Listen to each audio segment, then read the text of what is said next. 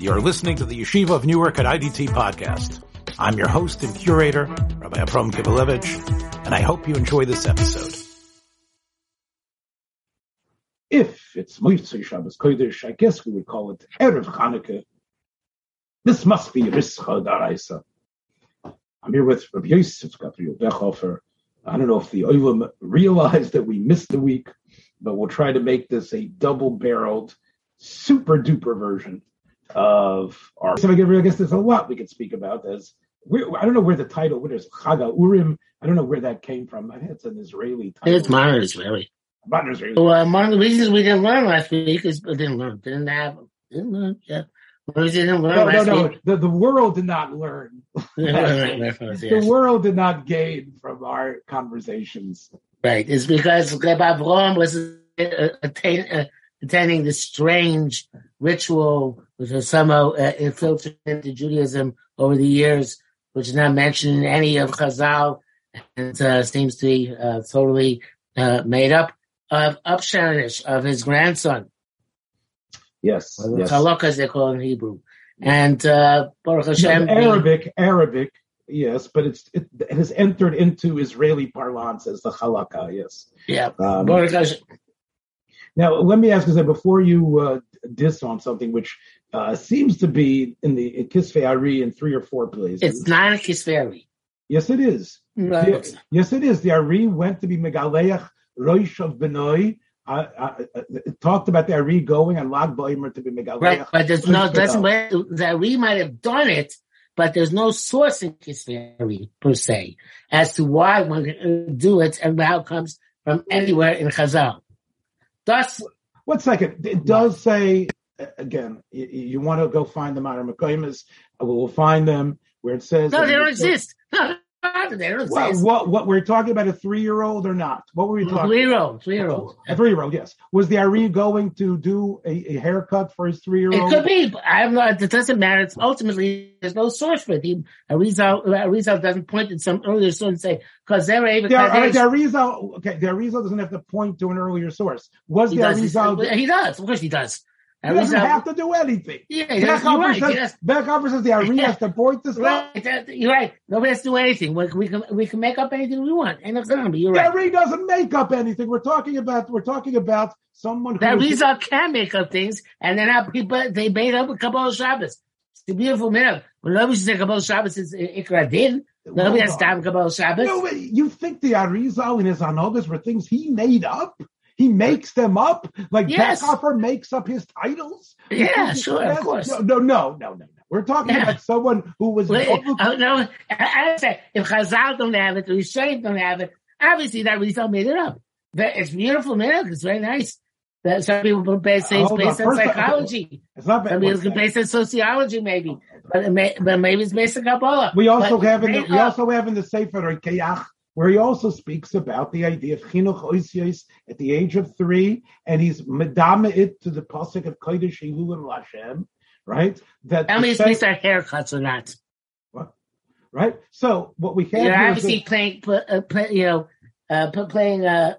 game there when you mention 3 years old, and you say, "I'm stuck."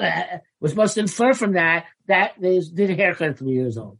You don't mean that, right? No. What I'm saying is there's already the Ari we know cut the hair of his child only at 3. Number 2, we also know that it's already in the Sefer Keach, seemingly from a medrash that we don't have. That's true. Do we know that Arizal actually had kids?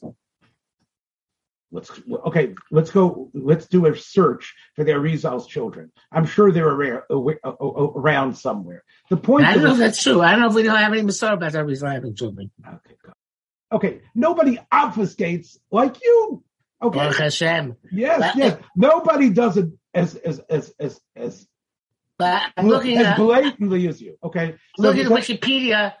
It just says about his personal life here. At age 15, he married a cousin, the daughter Mordechai Frances, being amplified financially. All right, now we're going to Wikipedia. That's all the sources of Chochmas Yisrael, Yisrael Yisrael. Now we know where Beckover uses in order to be mefarsim all this great stuff. Right. Wikipedia. So it doesn't say anything about. That's your executive producer. It doesn't say anything about kids, but let's see whether there's a here somewhere And one of the external links. All right, look, you do your research later. Here's the point. No, you're supposed to come with this research, not me. Okay. You're the one saying you had a kid. Okay, so you have the Sefer Rikeach who talks about, as if from a Chazal, that we might not have, about Kodesh Ilum Hashem, about how year 4 begins, that is when the Chinuch of Oisiyah should begin. The Alter Rebbe, of course, codifies that in Hilchos Talmud Torah with a special halacha that from the age of 3, you introduce children to letters without necessarily giving them Mikra, which happens at age 5, and therefore, as the Sfarim HaKadoshim, and I will say that from the Ari on, we're talking about the Chidah in the Sefer Avodas HaKodesh, right, which is pretty good enough for me. The Chidah says that this is... The Arizal did have kids. He did. Thank you, Wikipedia. Well, that's Wikipedia. No, it's not Wikipedia. Okay. Chabad.org. Okay, very good. But anyway, okay, yes. As the Chidah in the Sefer Avodas HaKodesh says clearly that this is the minhag of Chinuch Tepeus. He says this Chinuch HaOisius happens at the same time that you're mechanech the child to cut his hair, to cut it in a way that it's nicker, that from this point on, he'll be nizar, and Gedolim will be nizar alav on Peyas Arosh, because his hair is cut in a way where we know... It doesn't sound from that exactly that can't get a haircut before that. Let's see what Wikipedia is saying about Upsherin.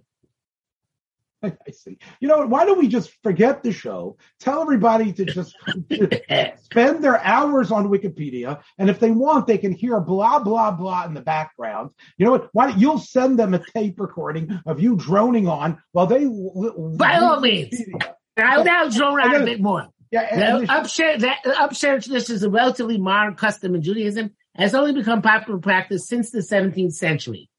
17th century. What is that? Can you explain what that is? 1600s, right? That's 400 years ago. Now, see, wait. First of all, Rabbi Chaim Vital wrote in the Shara Kavanos that Isaac Luria cut his son's hair in Lag Bomer according to a well-known custom. Kiss my Ari, baby.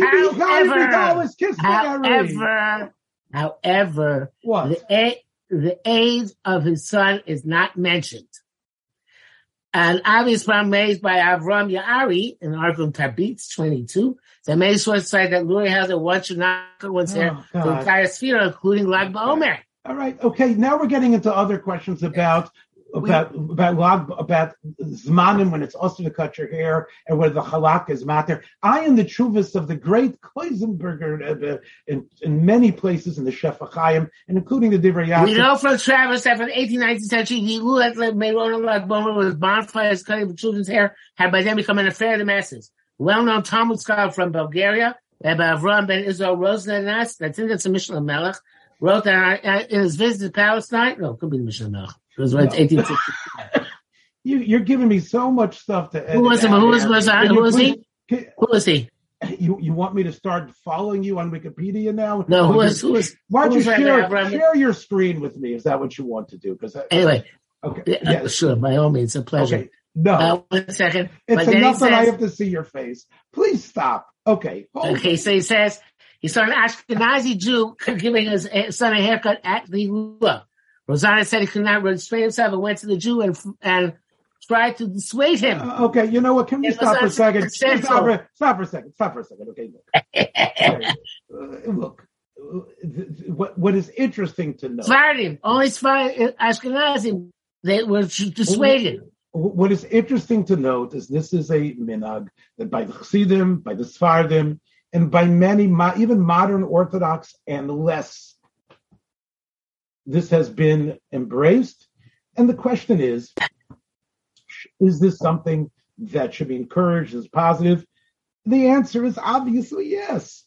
No, the fact that you did not do this for your children does not mean that it doesn't have a very important role, especially for the emotional impact that it gives, like you said, from a psychological reason of seeing this child, not instead of being long tressed in diapers, he turns into more of a cognitive thinking, processing. So it's from a girl into a boy. What? He's turned from a girl into a boy. No, much more than that. Till now he's been with the women who raised him, and now he's going to go with the men. No, it's more than that. Till now, that's exactly what it is. As if you know anything. The brain science tells us, my friend, that at the age of 3, the type of mental acuity that kicks in, the type of personality development that happens means that he isn't any longer just a thing, a plaything, but he rather comes to recognize things. And we know, as brain science again teaches us, that the memories, things taken away from the Viper, things that we develop in terms of our memory. Do you remember stuff when you were 2? No, but I can remember loads of things that happened from the time I turned 3, and I don't even know if I had an Upsherin. But my point is that 3 years old. Of course, you didn't have an Upsherin. Look, 3 years old is a age that is significant in development. And it makes sense that would be a time to introduce certain types of information and also certain types of encouragement. Now, the fact that also jives with, as you said, going away from the Vaber or seeing the child as someone who could possibly wear a kippah, wear his tzitzis more often, this is a wonderful, beautiful thing. And the truth is, Rabbi Yosef, that even if it's something that, as you say, is matzutz min ha'etzba, or was something that developed, just like staying up all Shavuos night became universal, which you love and you think is so great, and you've talked about on this program how important it is, I believe. But you're one of the people who don't stay up all Shavuos night. I forgot. Right, yes, and you're one of the people who thinks it's a great thing. Okay? Yeah, so don't be jealous. Jealous? I could stay up 10 times longer than you on any single day if I wanted to. But my point, I'm jealous. My point is, I understand that this is something, especially, look, staying up Shavuos night ruins Shavuos for so many people, and it's turned into a complete social situation which goes against the whole holy. How do you know? You're never up. You wouldn't know.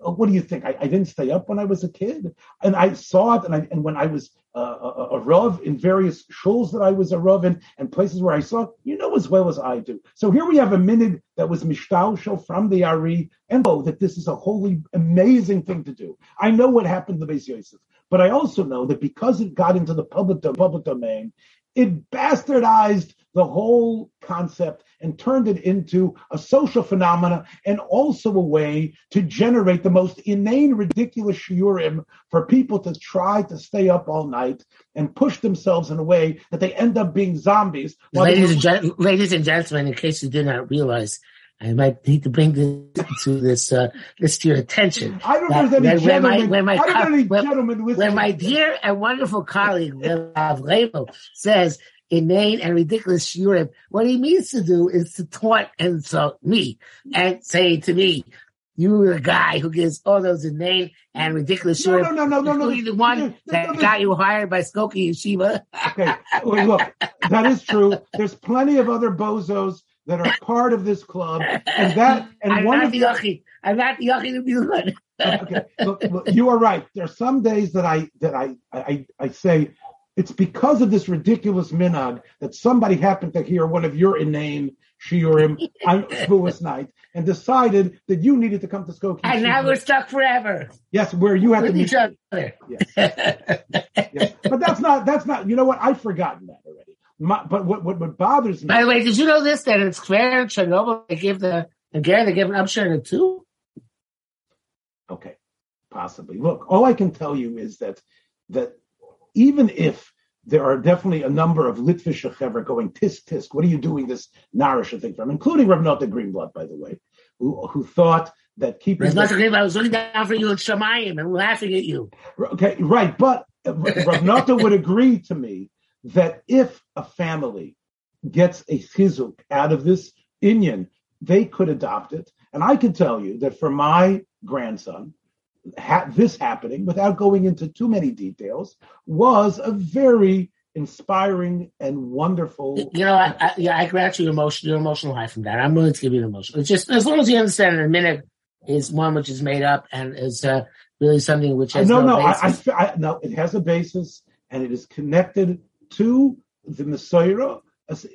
Listen, I'll take from the Chida on, because to me, 200 years is pretty good as well. Okay, fireworks on the 4th of July, putting out your flag. Okay, you're not going to tell. Even Rabbi Victor Miller would say, "I'll put my flag out," so I shouldn't cut my child's hair. When I will tell you, Rabbi Yosef, bringing my 2 children, my son Chaim, who I brought to Rav Spielman, Rav Spielman, who was a Makubal in Brooklyn, who was the regesh of Kedusha that I felt, that he felt, when I brought my younger son to Rav Twersky, an Einokol of the Baal Shem Tov, and other great tzaddikim. When my son took his oldest boy to the Kosener Rebbe, there is a sense of Messiah, a sense of Kedusha, and that's an event. Look, we all know at a bris, the Rambam already tells us in the Sefer Meir Nevuchim that the regesh that parents have is somewhat awkward, because on one hand, the child is just barely alive. And of course, at the age of 3, as the child has begun to develop, has become to understand, the type of sharing of experience is much different. And I think, therefore, that you could bring your children to be nischanech ba'oisius, to stick their fingers. All I can tell you is, when I was able to tell my grandson and ask him to please, doesn't he want to stick his finger into these letters of honey, and how eagerly he dipped his finger in and repeated after me, there's no greater nachas that one can get than that. And therefore, I believe this is an example, a good one, of how we can take, and I'll agree with you, it doesn't have necessarily the pedigree of Kol Nidre, although even Kol Nidre we could maybe push out, considering. But good example, yeah. Right. It is a pretty good example, right? But Avo PK, it is something that is more. I would say has more of a pedigree than the Nigla Mode Sur, which I don't know where it comes from. That certainly sounds goyish.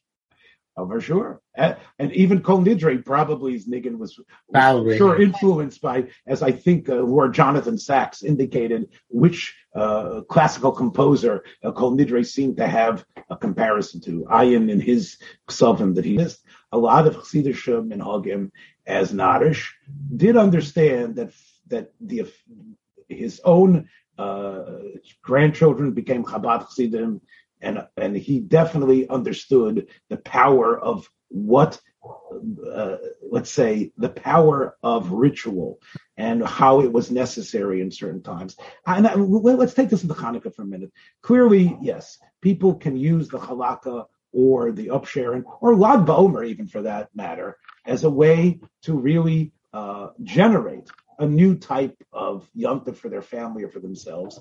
I think Chanukah clearly, as we approach Chanukah tomorrow night, has clearly been refashioned by different communities based on their spiritual inclinations and what they would like the holiday to be. It's really, it's like silly putty. You can really shape it into what you want. You can. Yeah, I spoke about that by Shavuos today, and I mentioned that there are many reasons given by many different communities for Hanukkah. Most of them based on beating Greek culture, and then the question becomes, what is Greek culture? Is it Stam Goyishkeit, secular studies, stuff like that? But the Rambam gives his own reason why we celebrate Hanukkah. Exactly. Yes. Right. So the last words the Rambam says is that it's about independence, about the ability to have the control of our fate, the control of our country. Despite the fact that we know many of these kings were oisvorfen, and whatever the Rambam's tfis on Jewish history was, he knew that not every one of those malachim during the 200 years was shameless to Ferris. And I spoke about the mile of having independence, even if it doesn't last. Yes. And that we celebrate the independence we had, even if it didn't last forever. Hanukkah is a roshem of that independence, which lasted afterwards. So I think that's people don't realize that obviously a scholar like yourself knew the Rambam immediately. You don't need scholarship for that, my friend. Anybody history lesson in the beginning of Hilchos Chanukah, because clearly that's part of the kavana or understanding of the simcha, like the Rambam is meduyik, like all the achreinim are medayik from the Rambam, that there is an inyan of simcha and Chanukah. But however, I think what I would like to just contrast that to the words of the great Marami Rutenberg, who says, who liked to pour cold water on what was going on. And he said, all these sudas and simchas that are going on are reshus. So you see already in Germany that people were taking this period and were using it as in ways that weren't necessarily, according to Rambam Rutenberg anyway, were not mushrash in Chazal, and said, therefore, he says, these are all sudas reshus, meaning that from the Germans, and that's your neck of the woods, that they actually felt that, oh, well, Chanukah, they were having the Chanukah parties. They were obviously being misamed. They took their beer steins and started going ma or zur, with a Bavarian lilt in their voice. Yes, yes. Yes, I could see it now. All we need is the Lederhosen. But the point is that the Chanukah, and by the Mizrachistin and by the not so religious Israelis, Chanukah was the Chag HaNitzochon, right? This was a time to basically shore up the fact that the same way we beat them in 48, we'll continue to beat them, and etc. And elevating the Mesiras Nefesh, which is something we're not going to talk about tonight probably, is Nittelnacht, which, by the way, just to tell everybody, next week, according to my production notes here, we are planning an incredible episode where it's going to be 2 Bechhoffers for the price of 1, where the great Rabbi Yechanan Bechhofer himself will join the Rosh Hashiva of what? Of the 5 towns? It used to be Rosh Hashiva. It's all. Suedos HaTorah. All right. But whatever. Rosh Hashiva, always a Rosh Hashiva. Yes. And the Rav of the Rav of Beis Tefillah then is coming as well. If once a Rav, always a Rav. Why do you mean the Rav of Antry Palisades now? Okay, but plus the Rav of Beis Tefillah. Right, the Rav of many shuls, and maybe the Rav of Avad Israel is there too. Myself, so we could have a whole bunch of Rabbonim. Yeah. Anyway, so that'll be next week, Nittel Nacht for sure. Right, you won't want to miss that. I saw somebody write this week that Nittel Nacht comes from the word of that word menatel, meaning you lift up and take away the Torah on that day. That the Torah is Nittel on that day. Obviously, that is not the Shirish, but we will talk about Nittel Nacht and with the 2 Bechhoffers. I can't wait, man. I can't wait because it's almost like.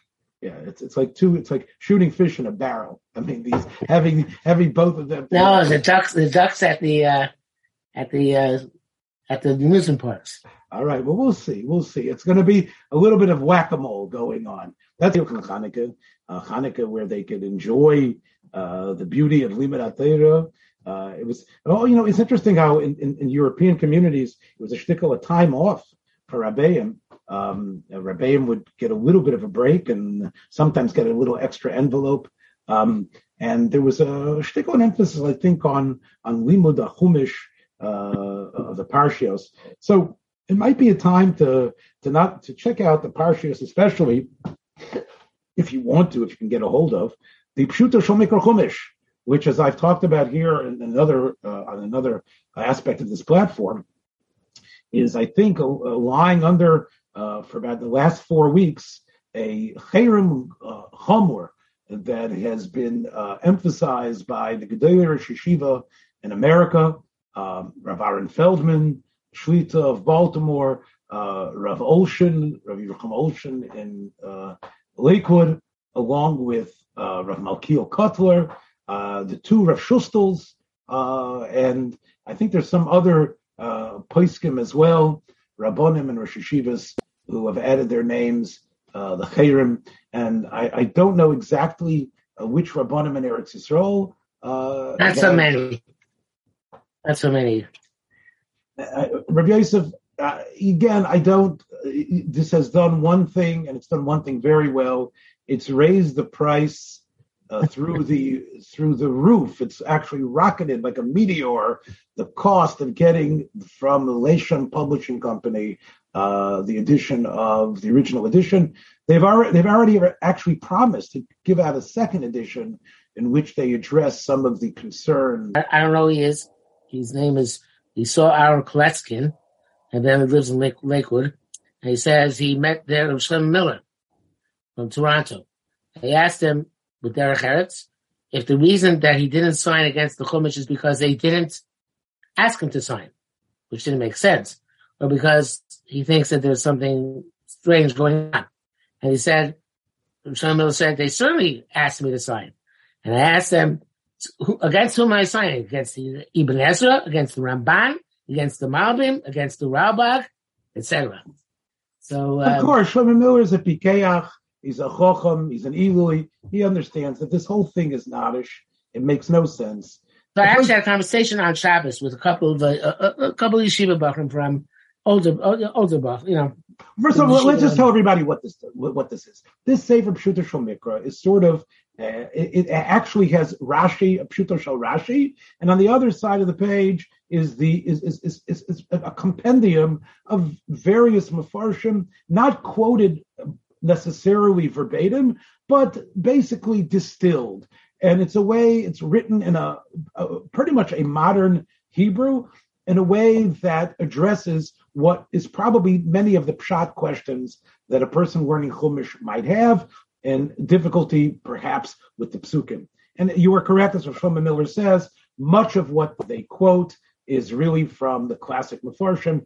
We all know the Ralbag is the outlier there, but Ralbag and others, or Kaspi, I don't know if he gets mentioned. The Rashbam, the most obvious example is the Rashbam. Yes, of course, and the Rashbam himself admits that this is not a. So over Shabbos, I was having this conversation with a couple of the Chanichei yeshivas, and I told them that Mishmarim, they had a hard time for some reason. Obviously, being brought up in the yeshivish mentality, they had a hard time thinking about Mishmarim as not binding and being metaphorical.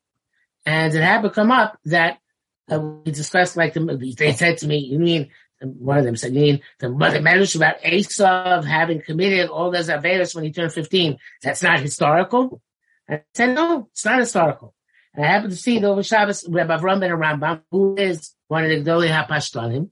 He Taka writes about the story of Esav and all the Averos. He says, Hey Ma'amarim Hasher Bohem Yofi Shir Umelitza Lom Reim. So the Avim the Inu Muchuvarim Laoskim Imidrashim Ke'ela. Enu Muchrachim Lo Krovin Labali Amofes Al Ha'emet. Esav had the meat of Shlemus, just not in the same meat of the Yaakov being led.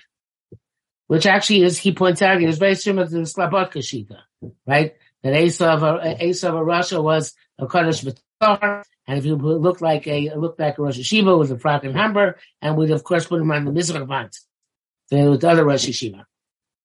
Okay, comment on that. Okay, look.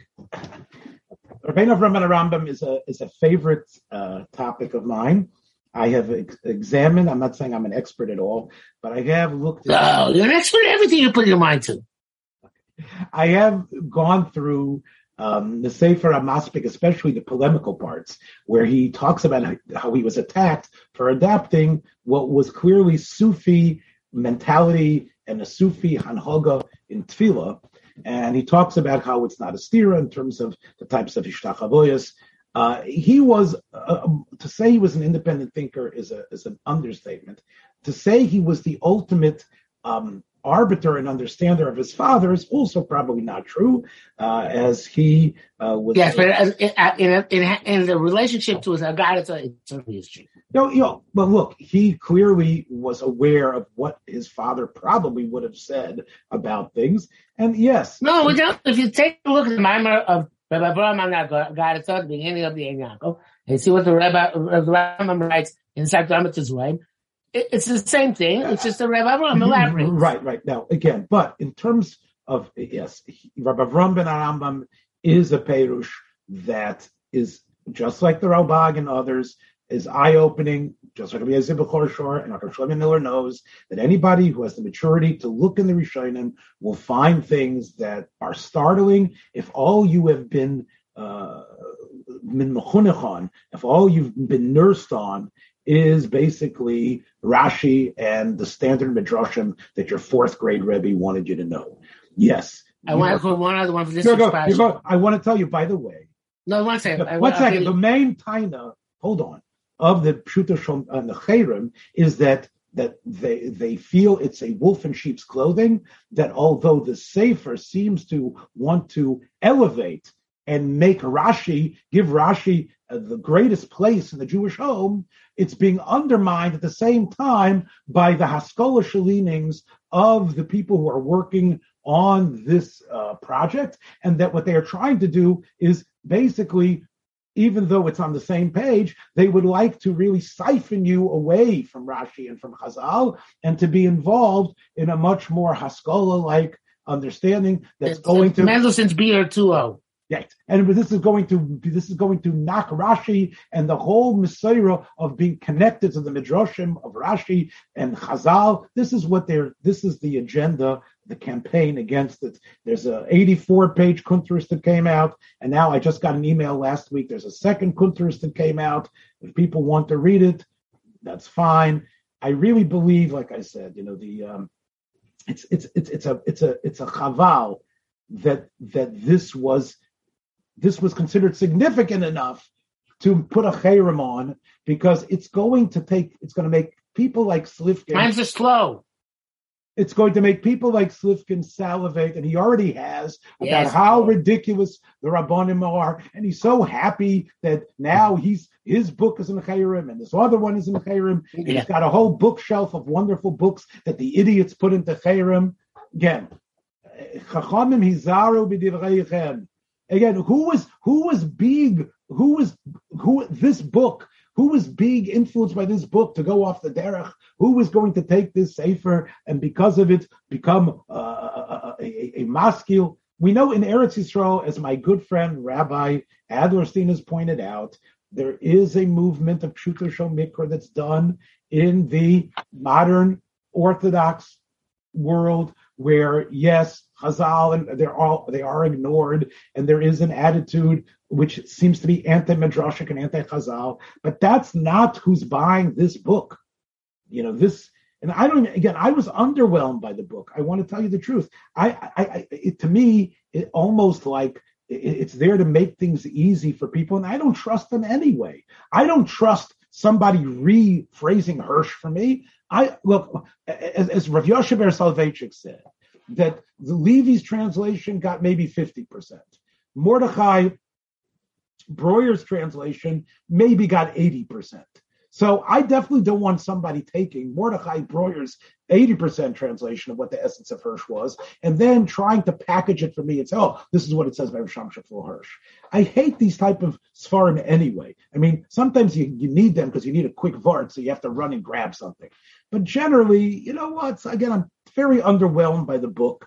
And I know just the tzava that talks about getting the big day kahuna, where Rashi interprets the Milu Yudeim that the big day kahuna facilitates based on the minhag in France, that when somebody was designated to have a certain position, he was given the gauntlet in his hand. And it was like a big glove, and the Rashi says, oh, this is it, right?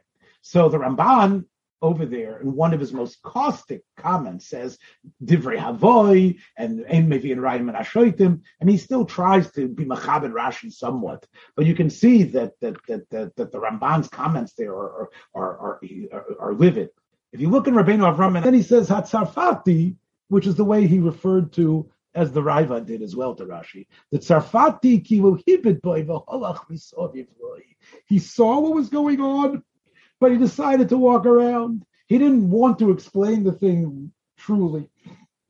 Instead, he saw what was happening, but if you look at what he's saying, you see that he's missing the boat. Rabbi Abraham again. That he says, when it says, Lishkav etzla Olam haba, Lezel Yosimov Olam haba, the Gemara in Saita, which Rashi brings down, It says, Drash Yafer Asher Bo Musar V'Hasra U'Miniyah U'Matzor U'Mishi Yetzorah Miskaber Alav.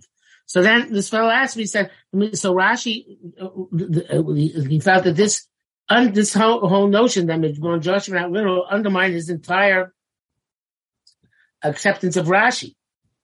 And that, he had a crisis of faith in Rashi as a result of our conversation.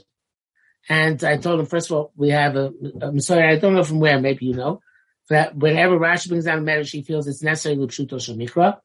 Even though, otherwise, what did Rashi mean when he said "Ani lefarish Peshuto Shel Mikra"? Right. Again, I refer our listeners to the conversation I had with Yitzchak Adlerstein, and we mentioned what the Chabadsker says, what the Lubavitcher Rebbe had said on that topic, and what I feel, which is that that these midrashim, in a way, respond to aspects of Peshuto Shel Mikra, and or at least are not as wild and meant to be taken so non-literally to be mystical.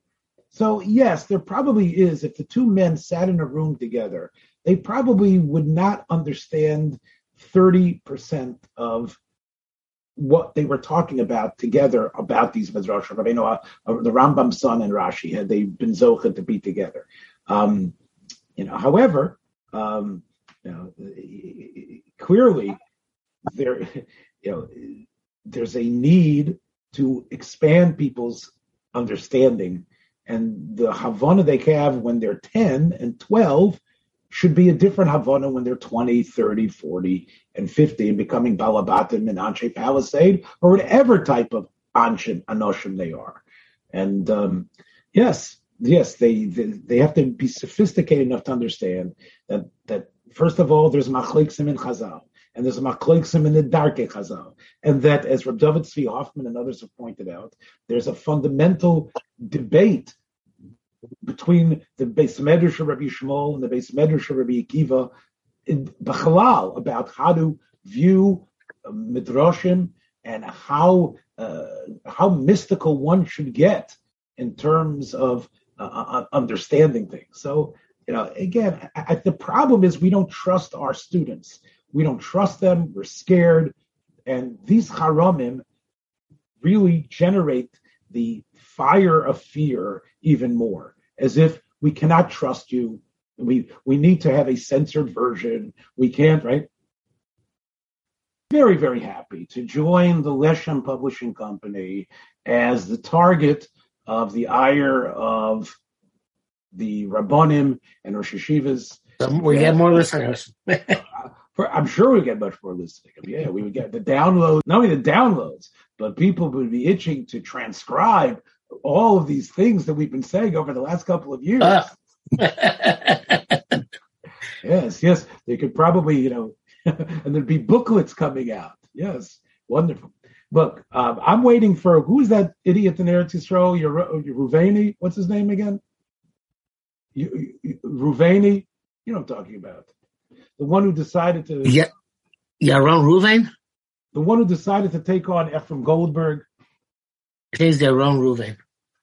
The Talmud of Rabbi Mizrahi. I don't talk to him, Rabbi Mizrahi. Yes. I think his name is Ruveni. Is that his name? Anyway, it's Yaron Ruvain. Okay. I'd be happy to join Ephraim Goldberg and everybody else who was being attacked by Amnon Yitzchak and Yaron Ruveni and all these people who and be carted away, in our Apikaris little cage, and our tapes would be burnt. Chas v'sholom, anybody should ever listen to them. Look, listen. The light, whatever that fire, I'm sure would stand l'umas the hadloka tahira that we know will go on in every Yiddish shtub. The hadloka tahira, the menorah of the Beis Hamikdash that we hope to see, and the Chanukiyot that we understand will be burning in all of these Jewish homes. Maybe I would have, I don't know, maybe like Yoshua that could have maybe helped you not to be toya, like such a fared, and going out and deciding to blast people consistently. Baruch Hashem, Chanukah teaches us there's so much for us to do, so much toya to do, so much Avos Yisrael to work on. And Mirz Hashem, we could say that that Chazra HaMalchus Yisrael Mamesh Oidapam. Look, I saw a beautiful thing from the Yisoskar. He says that the reason why we say Hava Nechamois is because that even the people that are Apikarsim, Rishoyim, the people who have in a way been menatic themselves, can somehow, through Hadlokas Ner Chanukah, they're able to somehow tap in to an Oragonus, a Kedusha, like Rav Kook understood from like the Yom HaToyu, that we can somehow be Malvadet. So Mirz Hashem, Al Yidei, Hadlokas Ner Chanukah, we should talk about Metacher, Kol Ashrotzim. we should talk about Zoiche to tap in to Mezachachas to the point that it seems to be the dead of winter, but really, of course, it's really the beginning of Ha'or Gedolah. A Lichtik and Chanukah to everybody. We'll catch you next week on the special Nittelnacht edition. Don't miss it. Be well. Thanks for joining us for another episode from the Yeshiva of Newark at IDT Podcast. Be sure to subscribe on your favorite podcast app so you don't miss a single episode.